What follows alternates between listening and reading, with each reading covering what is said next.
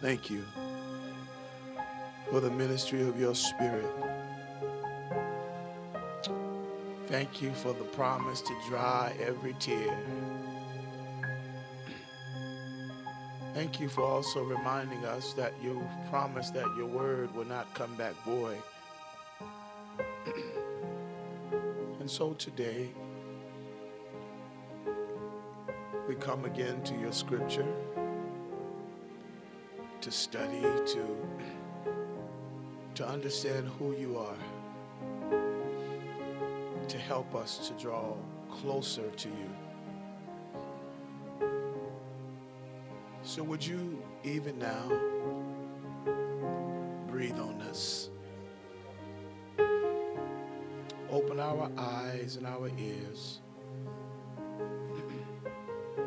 Give us the ability to understand, comprehend, and then apply it to every area of our life. I'm reminded today that my feet are clay, and except you speak, won't nothing be said. Fill me because I leak this morning. I leak. Do it, God.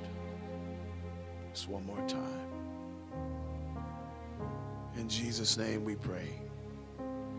Amen. Thank you, choir. Excellent job. Thank you to all of the children's ministry team. This is your Sunday where you get a break, and so the kids are with us. So thank you for all your labors this month.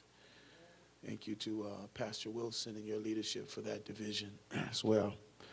If you'll open your Bibles with me to 1 Samuel chapter 4, I'm going to try to work my way through this passage of Scripture today. 1 Samuel chapter 4, verses 1 through 22, we are in our exegetical walk through the book of 1 Samuel. To our visitors here, this is a different Sunday for us, so thank you for your kindness.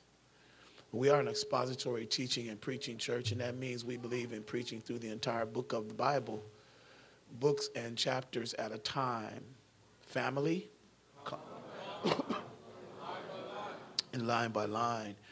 And so we are doing our exegetical work this morning in the book of 1 Samuel chapter 4. So thank you for studying with us. I have a lengthy passage of scripture, so I will read it and then give you your seats, and I won't trouble you again. Now Israel went out to battle against the Philistines, and they encamped beside Ebenezer, and the Philistines encamped in Aphek. Then the Philistines put themselves in battle array against Israel. And when they joined the battle, Israel was defeated by the Philistines, who killed about 4,000 men of the army in the field. And when the people had come into the camp, the elders of Israel said, "Why has the Lord defeated us today before the Philistines? Let us bring the ark of the covenant of the Lord from Shiloh to us, that when it comes among us, it may save us from the hand of our enemies." So the people sent to Shiloh, that they might bring from there the ark of the covenant of the Lord of hosts, who dwells between the cherubim. And the two sons of Eli, Hophni and Phinehas, were there with the ark of the covenant of God. And when the ark of the covenant of the Lord came into the camp, all of Israel shouted. They shouted so loudly that the earth shook. Now, when the Philistines heard the noise of the shout, they said, "What does this sound of this great shout in the camp of the Hebrews mean?" And then they understood that the ark of the Lord had came into the camp. So the Philistines were afraid, for they said, "God has come into the camp." And they said, "Woe to us, for such a thing has never happened before. Woe to us! Who will deliver us from the hand of these mighty gods? These are the gods who struck the Egyptians with all the plagues in the wilderness. Be strong and conduct yourselves like men, you Philistines, that you do not become servants of the Hebrews, as they have been to you. Conduct yourselves like men and fight. So the Philistines fought, and Israel was defeated. And every man fled to his own tent. And there was a very great slaughter, and there fell of Israel 30,000 foot soldiers. And the ark of God was captured. And the two sons of Eli, Hophni and Phinehas, they died. Then a man from Benjamin ran from the battle line that same day. And he came to Shiloh with his clothes torn and dirt on his head. Now when he came, there was Eli sitting on a seat by the wayside watching, for his heart trembled for the ark of God. And when the man came into the city and told it, all of the city cried out. And when Eli heard the noise of the outcry, he said, what does this sound of this tumult mean? And the man came quickly and told Eli these words. Eli was 98 years old, and his eyes were dim, so he couldn't see. And the man said to him, Eli, I am the one who've come from the battle, and I fled today from the battle line. And he said, what happened, my son? So the messenger answered and said, Israel has fled before the Philistines, and there has been a great slaughter among the people. And also your two sons, Hophni and Phinehas, are dead, and the ark of God has been captured. And then it happened when he made mention of the ark of God that Eli fell off the seat backward by the side of the gate, and his neck was broken, and he died. For the man was old and heavy, and he had judged Israel for 40 years. Now his daughter-in-law, Phinehas' wife, was with child and due to be delivered. And when she heard the news that the ark of God was captured and that her father-in-law and her husband were dead, she bowed herself and gave birth, for her labor pains that came upon her. And about the time of her death, the woman who stood by her side said to her, do not fear or be afraid, for you have borne a son. But she did not answer, nor did she regard it. Then she named the child Ichabod, saying, the glory has departed from Israel, because the ark of God had been captured, and because of her father-in-law and her husband. And she said, the glory has departed from Israel, for the ark of God has been captured. Amen. Thank you. You may be seated. I'd like to tag this message today, the trouble, trials, and tribulation in Israel. There's a sad commentary this morning, family, in this text. For we see the priest's first family who led a nation. They led a nation into battle only to lose the most sacred thing that the people had, the Ark of the Covenant. You see, Israel's enemies were treacherous, and they could not seem to defeat them. And as a result, Israel lived in fear of the Philistines. And God allowed the Philistines to get victory over Israel's lives. Now, this text looks like God was nowhere to be found. It looks like he left the people of God. However, what we have actually going on in the text is not God forsaking them, but rather God removing from them an ungodly priesthood so he could call his people back unto himself. Now, though this text is a horrific trial, you need to know something, students, that God is still God. And God can never be defeated by man. Are you listening here? In fact, no person, no thing in the universe can defeat God. And so he is God, and we can learn from this text that when he allows trouble, trials, or tribulation to occur in the life of the believer, he's not absent. Rather, he's teaching them about his ways and his standards. Can I say some more? Eli and his sons had disobeyed God. And as a result of the priesthood, they brought calamity upon the whole nation. And that's what this story is about. This story is about the consequences for a man of God who doesn't check sin in his own house. See, sin in the man of God's house influences his children and his people and God's people in all of their everyday activities. So God was using the 3 T's to get Israel's attention: trouble, trials, and tribulation. Why, Pastor? Because God will not be mocked. Can I talk to you today?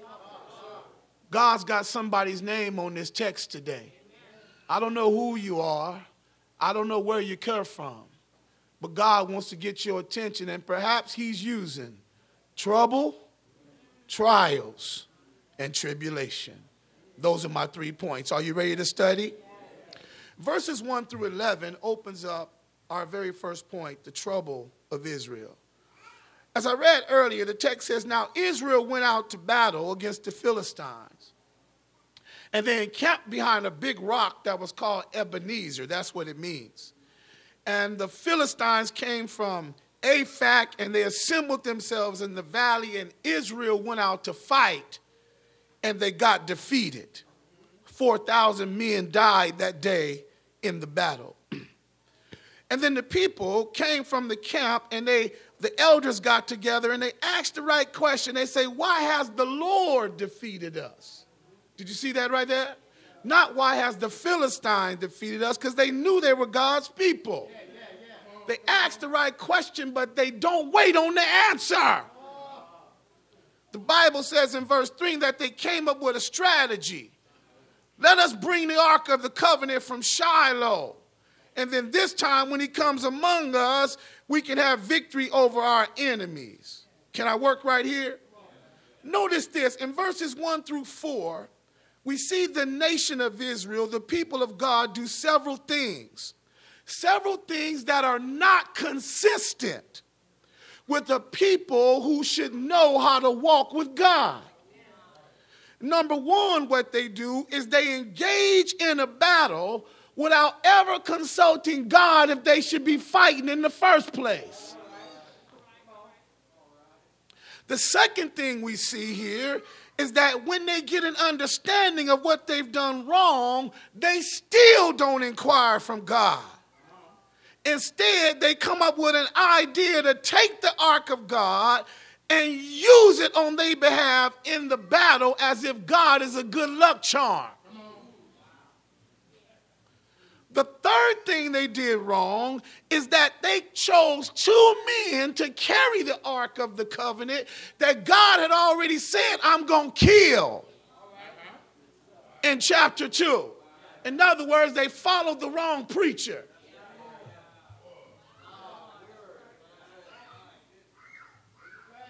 And then number 4, though the Ark of God is with them, and the Ark of God, by the way, was a picture of the presence and power of God among his people. Though his presence was with them, listen to this, God would not protect them. Y'all with me here? Why would God not protect them? Because God was not with the men who was carrying the ark. God had already told Eli last week in chapter 2 that he was not pleased with his sons. And Eli wouldn't take control of his house. And though Eli knew God was angry with his sons, watch this, he still gave them permission to carry the ark.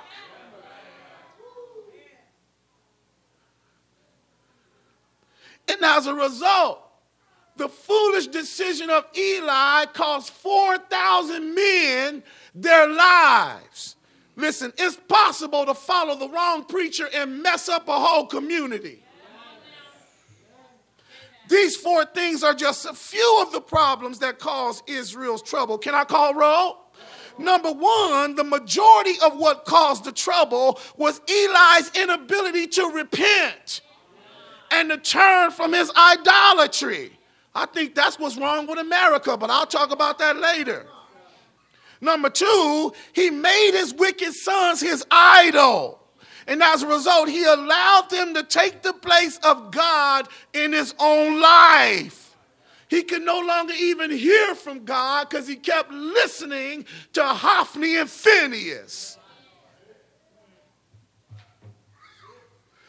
He allowed them, watch this guys, he allowed them, dads, I'm talking to the fathers now, he allowed them to mishandle the things of God in the tabernacle. And he refused to stop them even when he knew their behavior was wicked. That's the kind of daddy he was. Knew his kids was jacking people in the church, sleeping with the girls, making them prostitutes, and the dad wouldn't check his behavior. Listen, if you know your kid is out of line and misbehaving, you better say something. It's not only going to cost their life, it's going to cost the life of others in the community. Can I say some more?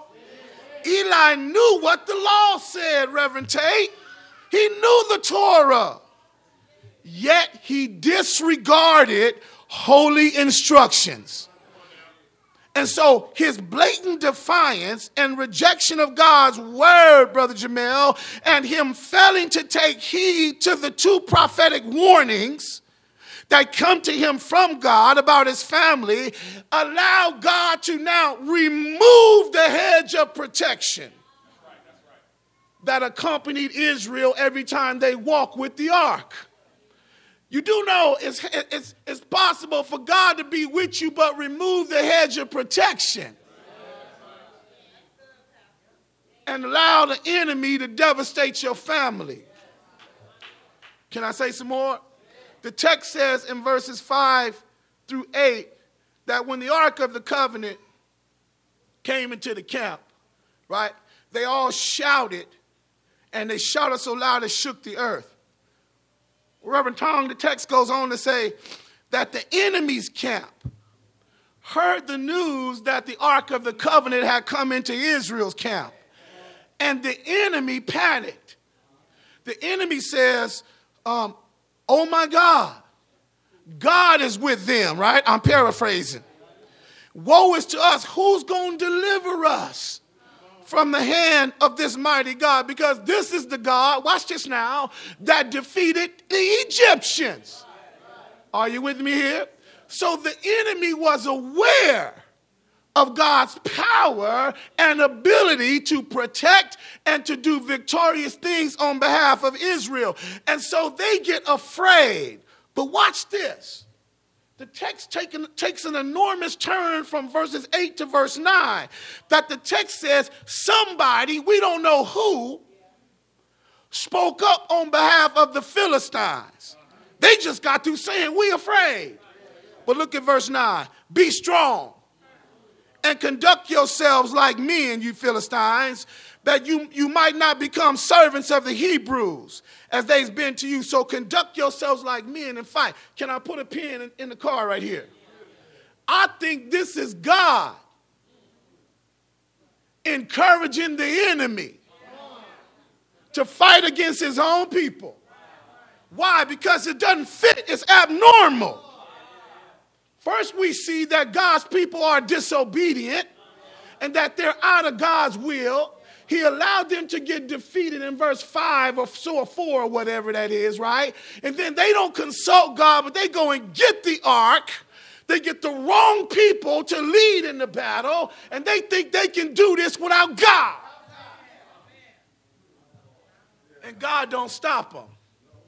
He let them go right ahead. But what he does is fortify the Philistines. Why? He's getting ready to use the enemy to whoop his people.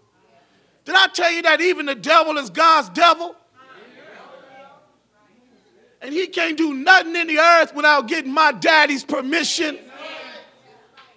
So when you see a satanic attack happening in a community or a neighborhood, he's had to consult with the Most High God to get permission to whoop God's people. Listen, ain't nobody equal with your God. Are you kidding me? He's got all power of heaven and earth in his hand. So if he let trials, trouble, and tribulation come your way, you ought to check yourself and find out what's going on in your life. Can I say some more? The Philistines knew the story, how God had delivered Israel. And they understood that they were defeated as long as Israel had the Ark of the Covenant. But here we discover that God is going to use them to teach his own people a lesson. But they didn't even know that it was God going to give them the victory. They had no idea. They didn't know that God was going to allow them access to defeat Israel, because God was not pleased with their behavior. Can I park the car right here? Family, we can learn from this text today that God can use calamity to get his people's attention. Y'all in here with me? Sometimes he uses your enemies to teach you a lesson. Sometimes he uses your own consequences to get your attention. Sometimes he gives your troubles direct access to turn on you, turn back to you and cause you grief. Listen, when we fail to obey him and fail to consult him, he has a way to inform you because he is still God. Listen, the text teaches us that God's presence was there in the battle, right? The ark was there. However, he was not there to fight for Israel, but fight against Israel. Has God ever fought against you?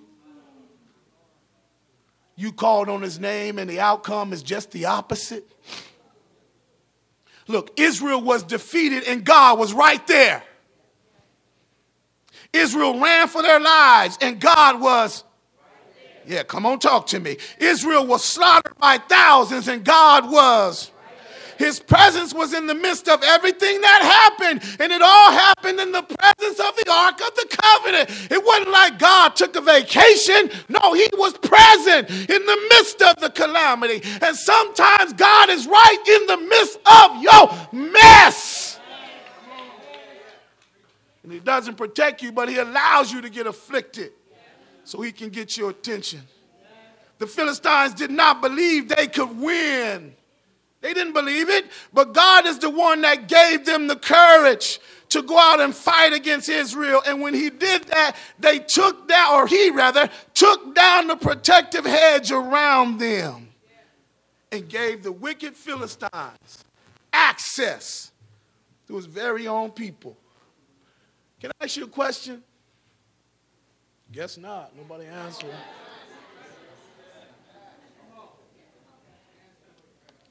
What do you do when the Lord helps your enemy to whoop you?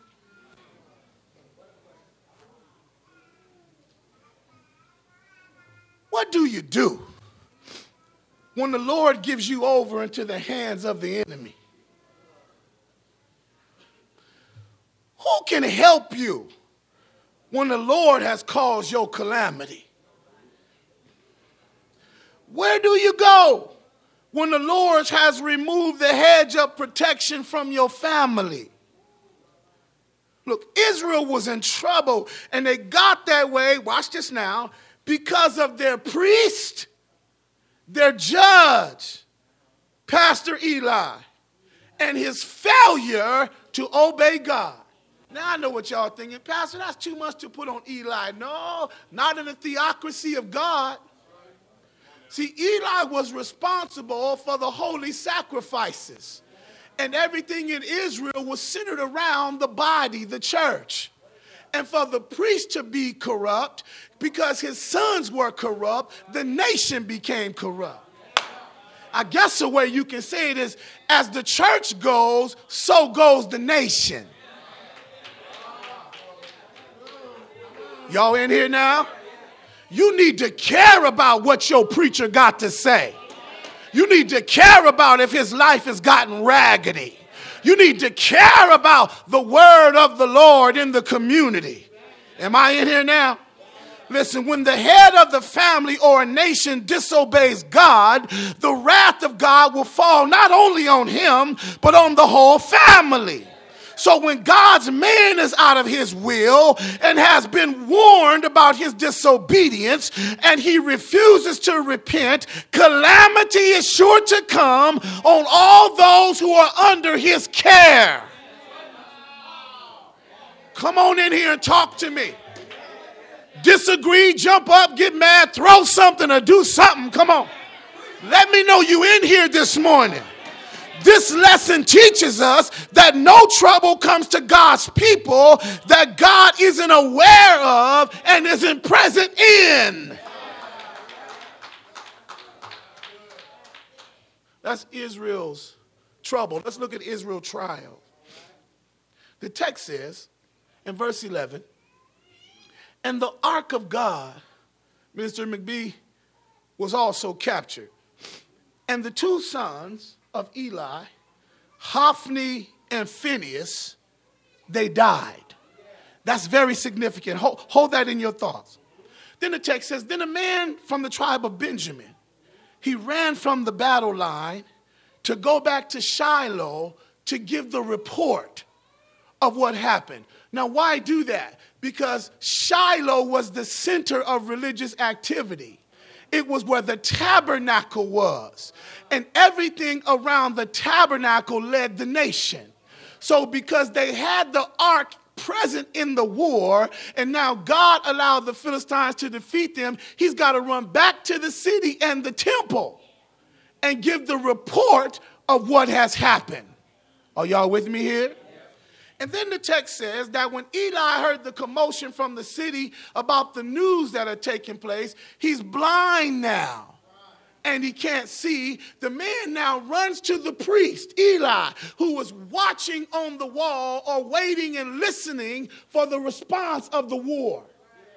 He gives the response that his sons are dead and the ark of the covenant has been taken. And Eli falls off of the priest's place on the wall and breaks his neck. Can I unpack that there? Now, when we gather at this next portion of this text, the verses I just summarized for you, this new trial, somebody say new trial, is going to cause Israel to tremble at the thought that God might have left them. They've been defeated by an enemy that they should have whooped. 30,000 sons now have already been down, just been killed. And now their priest has been killed. And the ark of God has been taken from them. And so Israel was sitting with a weakened army, no spiritual leadership, no judge now to rule over the people, and it is calamity in the nation. They are in a new trial. And they are most likely fearful, Dr. Beckel, that now the Philistines are sure to move in and take them all into captivity. And again, here I go. All of this occurs, Mason, because Eli failed to obey God and to discipline his children. Why you say that, Pastor? First of all, he was the judge of the nation. He oversaw all of the activities, the social and economic activities of the nation, plus the family dynamics. It all flowed from him. Not only was he the judge, but he was the priest of the nation. And he's the one that brought calamity upon his people. So when the messenger comes to bring the report, Eli's waiting, and he already has a bad feeling about something because the text says his heart trembled. Right? for the Ark of the Covenant. In other words, this is the Wilson paraphrase of it, I think he knew better to trust Hophni and Phinehas. But because he already established a pattern, he couldn't break it, Deke. That's all I'm trying to say. You do know it's possible if you start a pattern of letting your kids get away with stuff. It becomes harder for you to try to step up and be daddy now. He had a bad feeling about it, but he just went with it. He had an idea, Tong, that something didn't quite sound right. And when he hears the people in the city, he's really nervous now because this isn't a shout of victory. This is a great tumult, the Bible says. And when the messenger gives him the report, I like to say he bows out, falls off, and breaks his neck. What does this mean? Well, it means that God's prophecy will always come true. He already told him in the previous 2 chapters, Sister Dina, he was going to kill his boys. Remember that? The strange prophet came up and then little Samuel told him about the vision he had. So he was already aware that God was going to kill his boys. And now he's aware that God always keeps his word. Somebody hear me in here? You should tweet that right there. God will keep his word. If he say, I'm going to get you, that's what that means. Can I ask you another question? Did Eli have to fall? Or did he just lose his balance? Did he have a heart attack and fall? Did he forget that God was holy? I think he thought that the ark of the Lord would always protect them from evil and calamity. I think he thought that God would always be on their side even when they were not on the Lord's side. I think he forgot that nobody controls the Ark of the Covenant. Israel did not have control over the presence and power of God. God was not their ecclesiastical bellhop. Just because they had a relationship with God didn't mean they can control God's direction over their life. And just for the sake of the writer, nobody captures God. I missed somebody right there. They got the ark. Eli forgot. Nobody captures God. Listen, Eli forgot about the sovereign power of God.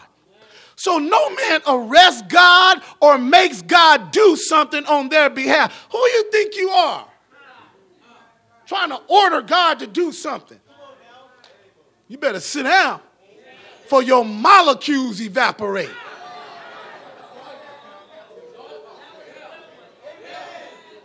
Are y'all listening to me? Be careful of the fool who think they can shake their fists at God. Be careful of the fool that think God ain't going to judge your behavior. You can do whatever you want to do, and there ain't going to be no consequences with God. You ought to step away from a fool like that. Grandma and them say, get out of striking distance. Can I turn the light on? Somebody should have told Eli, you can't make God fight for you. Somebody should have told him, Reverend Wilson, that you can't make God bless you a certain way. Somebody should have told him you can't make God come to your rescue. Somebody should have told him you can't make God rally to your defense. You can't make God look past your sins or the sins of your children. If he said, I'm going to get you, he means I'm going to. You can't make God fix your way out of some trouble that you caused in your disobedience. Consequences are already on the agenda. Look, he is God and he will not be ordered around like your personal genie. You watch out for these fools who telling you to mail them some money and they're going to send you a certain cloth and they're going to lay hands on it and they're going to bless it and your blessing going to come. What? Y'all listening to me? You be careful of these people trying to act on behalf of God, trying to speak a blessing over your life from God. You don't have that authority. You can ask God to help somebody, but no man has the power or position to declare anything. The best we can do is ask God to have mercy on us and hear our cry. Am I talking to you here? Listen, Eli didn't know it. He didn't know it, but it was God who gave the Philistines the victory. It was God that let his enemy prosper. It was God who orchestrated Israel's defeat. It was God who killed his sons in battle and allowed the enemy to bring the ark into their country. Now the question is, why would God do this? I'm glad you asked. God would do this because God had a plan. Unless I get ahead of myself, next week you're going to see why God allows them to take the ark into Philistine country. Because he's getting ready to whoop Dagon in their temple. Dagon is their God. Go on and read ahead. I want you to get a good laugh. See, God allows stuff because he's doing stuff. Come on, help me, Holy Ghost. Just a little while. He was going to teach Israel to fear him again. He was going to teach Israel to have reverence for his presence. You do know we always border on the fault of getting over familiar with the presence of God. Come on in here. We guilty. Go on and admit it on the stand right now. You guilty. Sometimes you take God's presence for granted. You know he's everywhere. He's omniscient. He's omnipresent. You know that, but you just do you every now and then. And forget that the God you serve is present and watching your every move, your every thought, and your every word. Take him for granted. Take him for granted. Why else would he do this, Pastor? He was going to remove a corrupt priest who did not truly worship him. And he was going to replace them with a servant who loved him and had his heart. That's why chapters 1 and 2 is all about Samuel, the miracle baby now given to God in the tabernacle to be raised in the tabernacle. Samuel at this time is a young minister. So he's just wiped out Eli, just wiped out Hophni and Phinehas, just wiped out the other corrupt portion of the nation that was following them. And now he's got a new priest, a new judge who has his heart. In other words, don't think you can't be replaced. Y'all in here? This side is talking. This side is always quiet. Y'all go. Okay, come on, y'all. Talk to me. He was going to reveal himself also to the Philistines. And watch this. He didn't need Israel to do it for him. Somebody hold on to that. You know God don't need you to fight his battles. You ain't God's big brother. Come on, talk to me. Who told you the Lord needs you to fight for him? He needs you to be a witness for him. And if any way you want to fight, it ought to be with a battle of praise. You ought to be able to praise him in the face of your enemies. Tell them, y'all go ahead and laugh because my God is on the way. Go on and rack my body with pain, cancer, because my God is about to show up. Are y'all listening to me? Listen, here's the application, family. Sometimes, family, the trials in our life are given to us that God may redirect our thinking. Sometimes, family, the trials that come our way are to make us see God like we've never seen him before. See, sometimes we don't worship like we ought to worship because we got too familiar. Sometimes our enemy, Mason, he wins because God lets him win. God lets him win only to make him lose. Y'all catch that right there? Yeah. See, Sister Billings had an enemy. It's called cancer. Cancer was whooping her. Thought he had her on the ropes. But our plan and God's plan are not the same plan.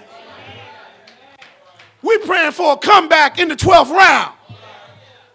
God's planning for a promotion to whoop cancer altogether. Are you with me here? The physicians ain't got the cure, but God got the cure. And God got the cure so it never come back again. And not only that, God knows how to use that type of suffering to make your worship like you forgot how to worship. So when he wins, we win. So don't leave here thinking she lost.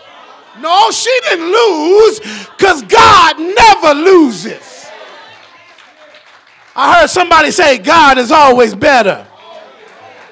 So when he allows for that type of suffering, he allows for the victory, watch this now, not to go to her, but to go to him.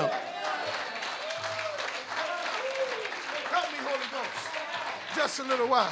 You got to always remember, new beginners, I don't care how bad it gets, how tough the trouble, how deep the trial, that God never loses. High five somebody, tell him he never loses. He never loses. God never lost a battle, Grady. Y'all in here? I thought y'all were getting more happy. He ain't never had a loss. He is the only, thank you, Lord. He is the only undisputed heavyweight champion in the universe. Never lost a round, never lost a punch, never lost anything. Undefeated. Satan tried, but got knocked out. Sin tried, but at the cross it got. Why? He's the undisputed heavyweight champion of the universe. Your God never loses. Am I talking to anybody in here? I wish somebody get a little God attitude right now. Just shake your head. My God's a winner. Y'all in here with me? All right, sit down and I'm going to give you the rest. He never loses. He never loses. No man whoops God. Go on and write that down. Go on and write that down. No man whoops God. I like this too. No man captures the creator of the universe. Y'all catch that right there? Israel allowed for their mind to give them trouble. And they actually thought their God had been captured. No man captures God. Are you with me here? Can you put God in a box? Can you put him in a bottle? The ark was a type, a symbol of the glory of God, the presence of God with men. And when Jesus comes in the New Testament, you don't need the ark no more. He becomes the physical embodiment of the ark that put on flesh. That's why they didn't know what to do with him. Are y'all with me here? And I got Jesus. And my mother-in-law say he more than enough. Can I turn the light on right here? I feel my hope getting better. Look, we ought to never get so despondent that we count God out.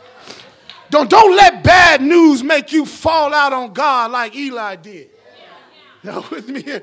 That ain't the plan. That ain't the time to fall out. That's the plan or the time to stand out.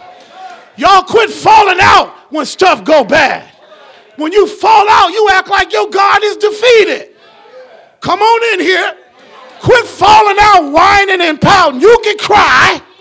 You can doubt, but don't fall out. Are you with me here? God is still going to be God, regardless to my trouble or my trial. Come on, high five somebody. Gentlemen, you got that, you got that, you got that. Can I keep preaching like I feel it? Don't let disappointment make you commit suicide. That's sad. That's a cop-out. It's your way to try to get out of something. But no, God don't need you to get out of it. He needs you to get in it. Because if you get in it, your praise will change. If you get in it, your worship won't be mundane. If you get in it, he can show you something about yourself. If you get in it, he'll bring you out of it. But he brings it to you so you can get in the trouble. To know he's the God who delivers from trouble. Are you listening here? Sometimes the trouble is the blessing. Sometimes the trouble is the benefactor. Sometimes the trouble is what you need. So you can have a shift in your perspectives. So your thoughts and ideas about God will change.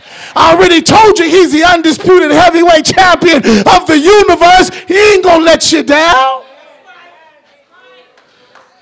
Don't let a little battle make you throw the towel in.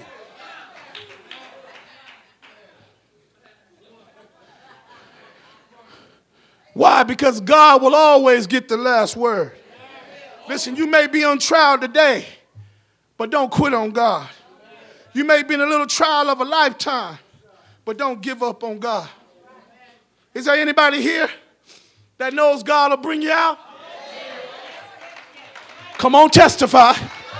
I need you to stand up and wave your hand because somebody needs to see the overcomers. Is there anybody here that knows God can whoop your enemy? Is there anybody here knows he can always be trusted?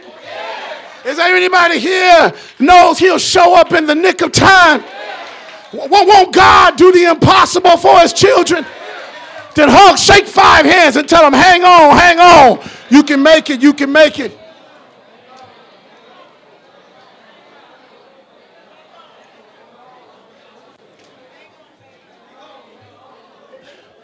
Israel had trouble. Israel had trials. And their trials and trouble turned into tribulation. Now, this next few verses are critical for your learning. Because the writer takes a shift in the story. And he looks in on the household of Eli here. Text says in verse 19, now his daughter-in-law, Phinehas' wife, she was with a child. And she was due to deliver. And when she heard the news that the ark of God had been captured and that her father-in-law and her husband were dead, she went into labor.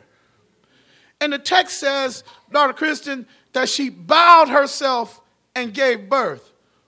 For her labor pains were strong and they came upon her. And then notice this in verse 20.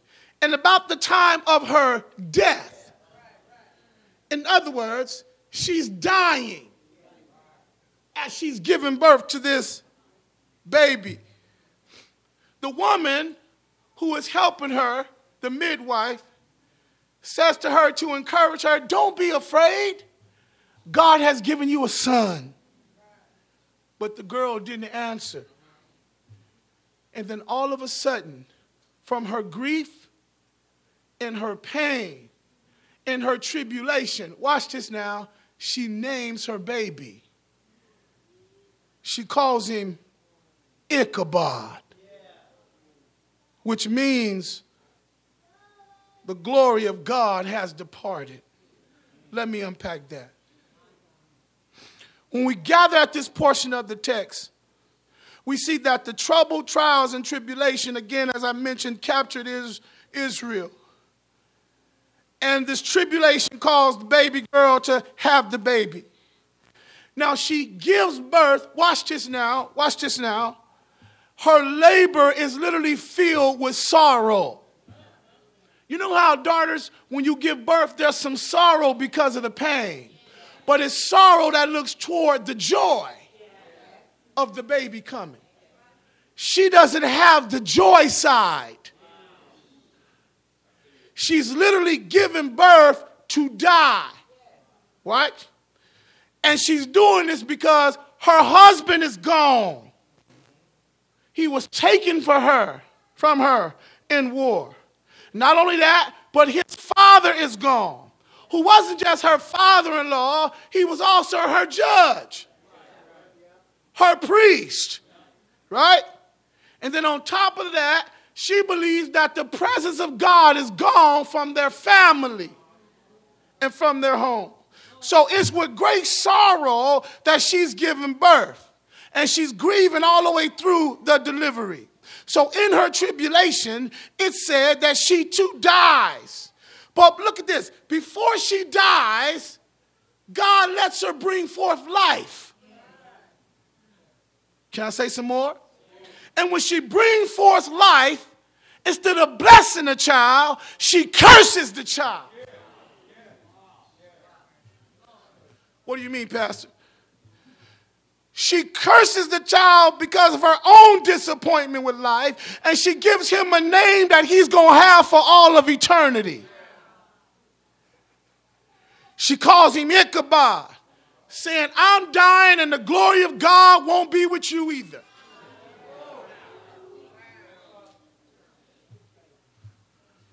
Am I in the text? Listen, because of her own sorrow, Reverend Brown, death makes life, hard for somebody else. Because of her own negative experience, Garcia, she ruined the celebration of life for the baby who doesn't even know her story. Because of her own bad experience, Brother Gray, she projected that grief onto somebody who didn't have to know it. I know I missed you, so let me break it this way. We got to be careful, family, with our bad experiences and how we project them on our children. See, because death and misery has been your experience, you shouldn't project your despair on the one who got a chance at life. Because you made a bad decision, don't make your children pay for it. Sometimes we can be so miserable that everything around that's trying to live gets suffocated by your dying.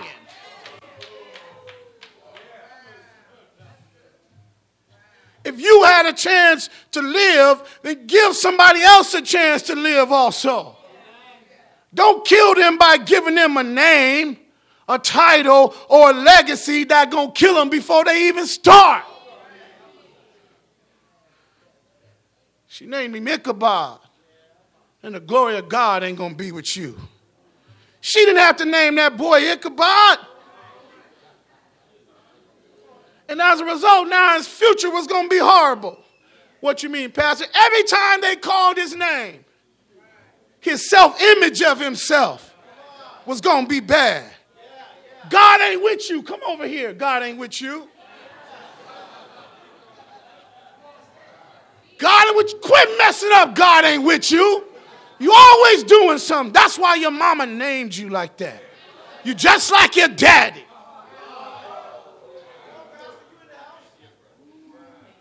The way he thought of himself will be framed by his mother's last words and description of him.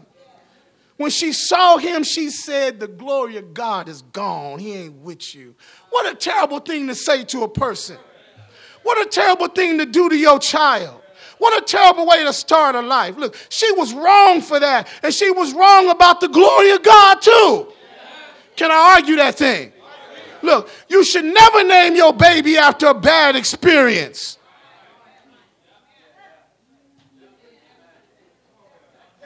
Why? It'll be a reminder to you and to them of the calamity that you went through. She was wrong about the glory of God. Can I tell you why she was wrong? Can I tell you why she was wrong? The glory of God can't depart from life. That's the reason why life comes forth. All right, y'all ain't convinced? I'll give you some more. Listen, life can't dictate to God where his glory will appear and who it will appear on. Life comes forth as a direct result from the glory of God. I got truth for that. Science right now is trying to figure out how to give life. They splicing sheep and goats and donkeys. trying to make an embryo. Come on, talk to me. Why? They want the glory of God, but nobody can do that but God. Are y'all in here? Okay, let me give you some more theology. The glory of God is not dependent upon man. No, God is glorified all over the earth. If in the good, he's glorified. In the bad, he's glorified.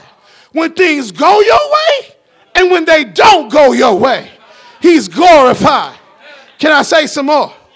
Just because her husband died didn't mean God wasn't glorified, because God said, I'm going to kill him. Just because her father-in-law ain't around no more don't mean God wasn't glorified, because God warned that fool he was going to do it. Just because God let the Philistines win didn't mean he wasn't glorified, because that wasn't the end of the story. Can I say some more? Somebody should go back in time and tell her, girl, God don't share his glory with nobody. Somebody should go back and tell her he will always get the glory. Somebody should go back and tell her the earth is the Lord's and the fullness thereof, and all they that dwell within. Are you with me here? All of creation is the Lord's, and his presence is everywhere at all times. And where his presence is, his glory resides. Can I turn the light on? The other day I was up in the mountains with the freshman retreat, and we were in awe at the stars. The glory of God hanging on the black bosom sky, twinkling without any hope. Y'all listening here? I'm in awe of his glory today. How does he make gravity work? How does he really make the oxygen operate? We know that water is made up of H2O. But as Brother Staley said, how do you get H2O? There are so many splendorful and wondrous things in the universe that if you stop to get off your high horse about yourself, you will see the glory of God.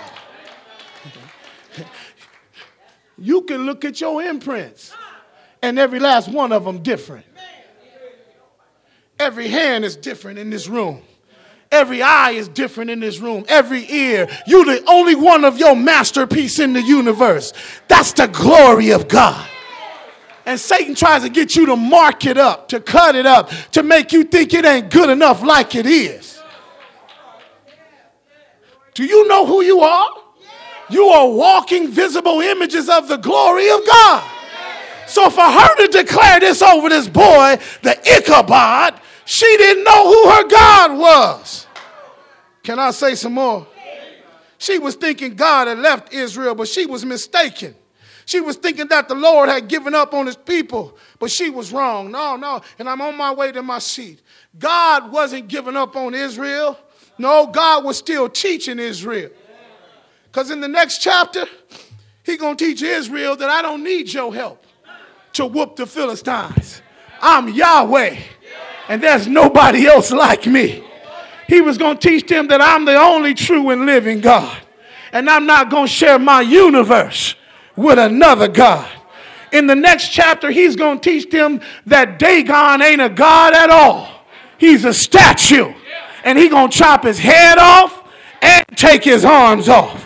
In the next chapter, he going to bring the ark back to Israel. And he going to bring it back on some cows. Are y'all in here now? God's going to show Israel and the Philistines that his glory won't be mocked. You can see the glory of God ain't contingent upon man, because God is God all by himself. The heavens declare his glory. The earth declare his glory. The creatures declare his glory. The divine declares his glory. And no man has a monopoly on the glory of God. And when God got ready to give us the ultimate picture of his glory, he became a man. Came down through the immaculate birth of a virgin girl, wrapped in swaddling clothes. When you want to know what the glory of God looks like, open the New Testament and look at Jesus. Can I call roll right here? In all of his glory, he changed water into wine. In all of his glory, he cast out devils inside of human beings. In all of his glory, he walked on water and calmed the storm. In all of his glory, he took 2 fish and 5 loaves of bread and fed 5,000 people. Y'all ain't happy yet, so let me run the story. In all of his glory, he gave sight to the blind. In all of his glory, he gave hearing to the deaf. In all of his glory, he raised up the sick. He brought them eternal joy. But when God got ready to display the awesomeness of his glory, you see it best on a hill outside of Jerusalem. See, out on Calvary's cross, there's no greater picture of the glory of God. Can I tell the story?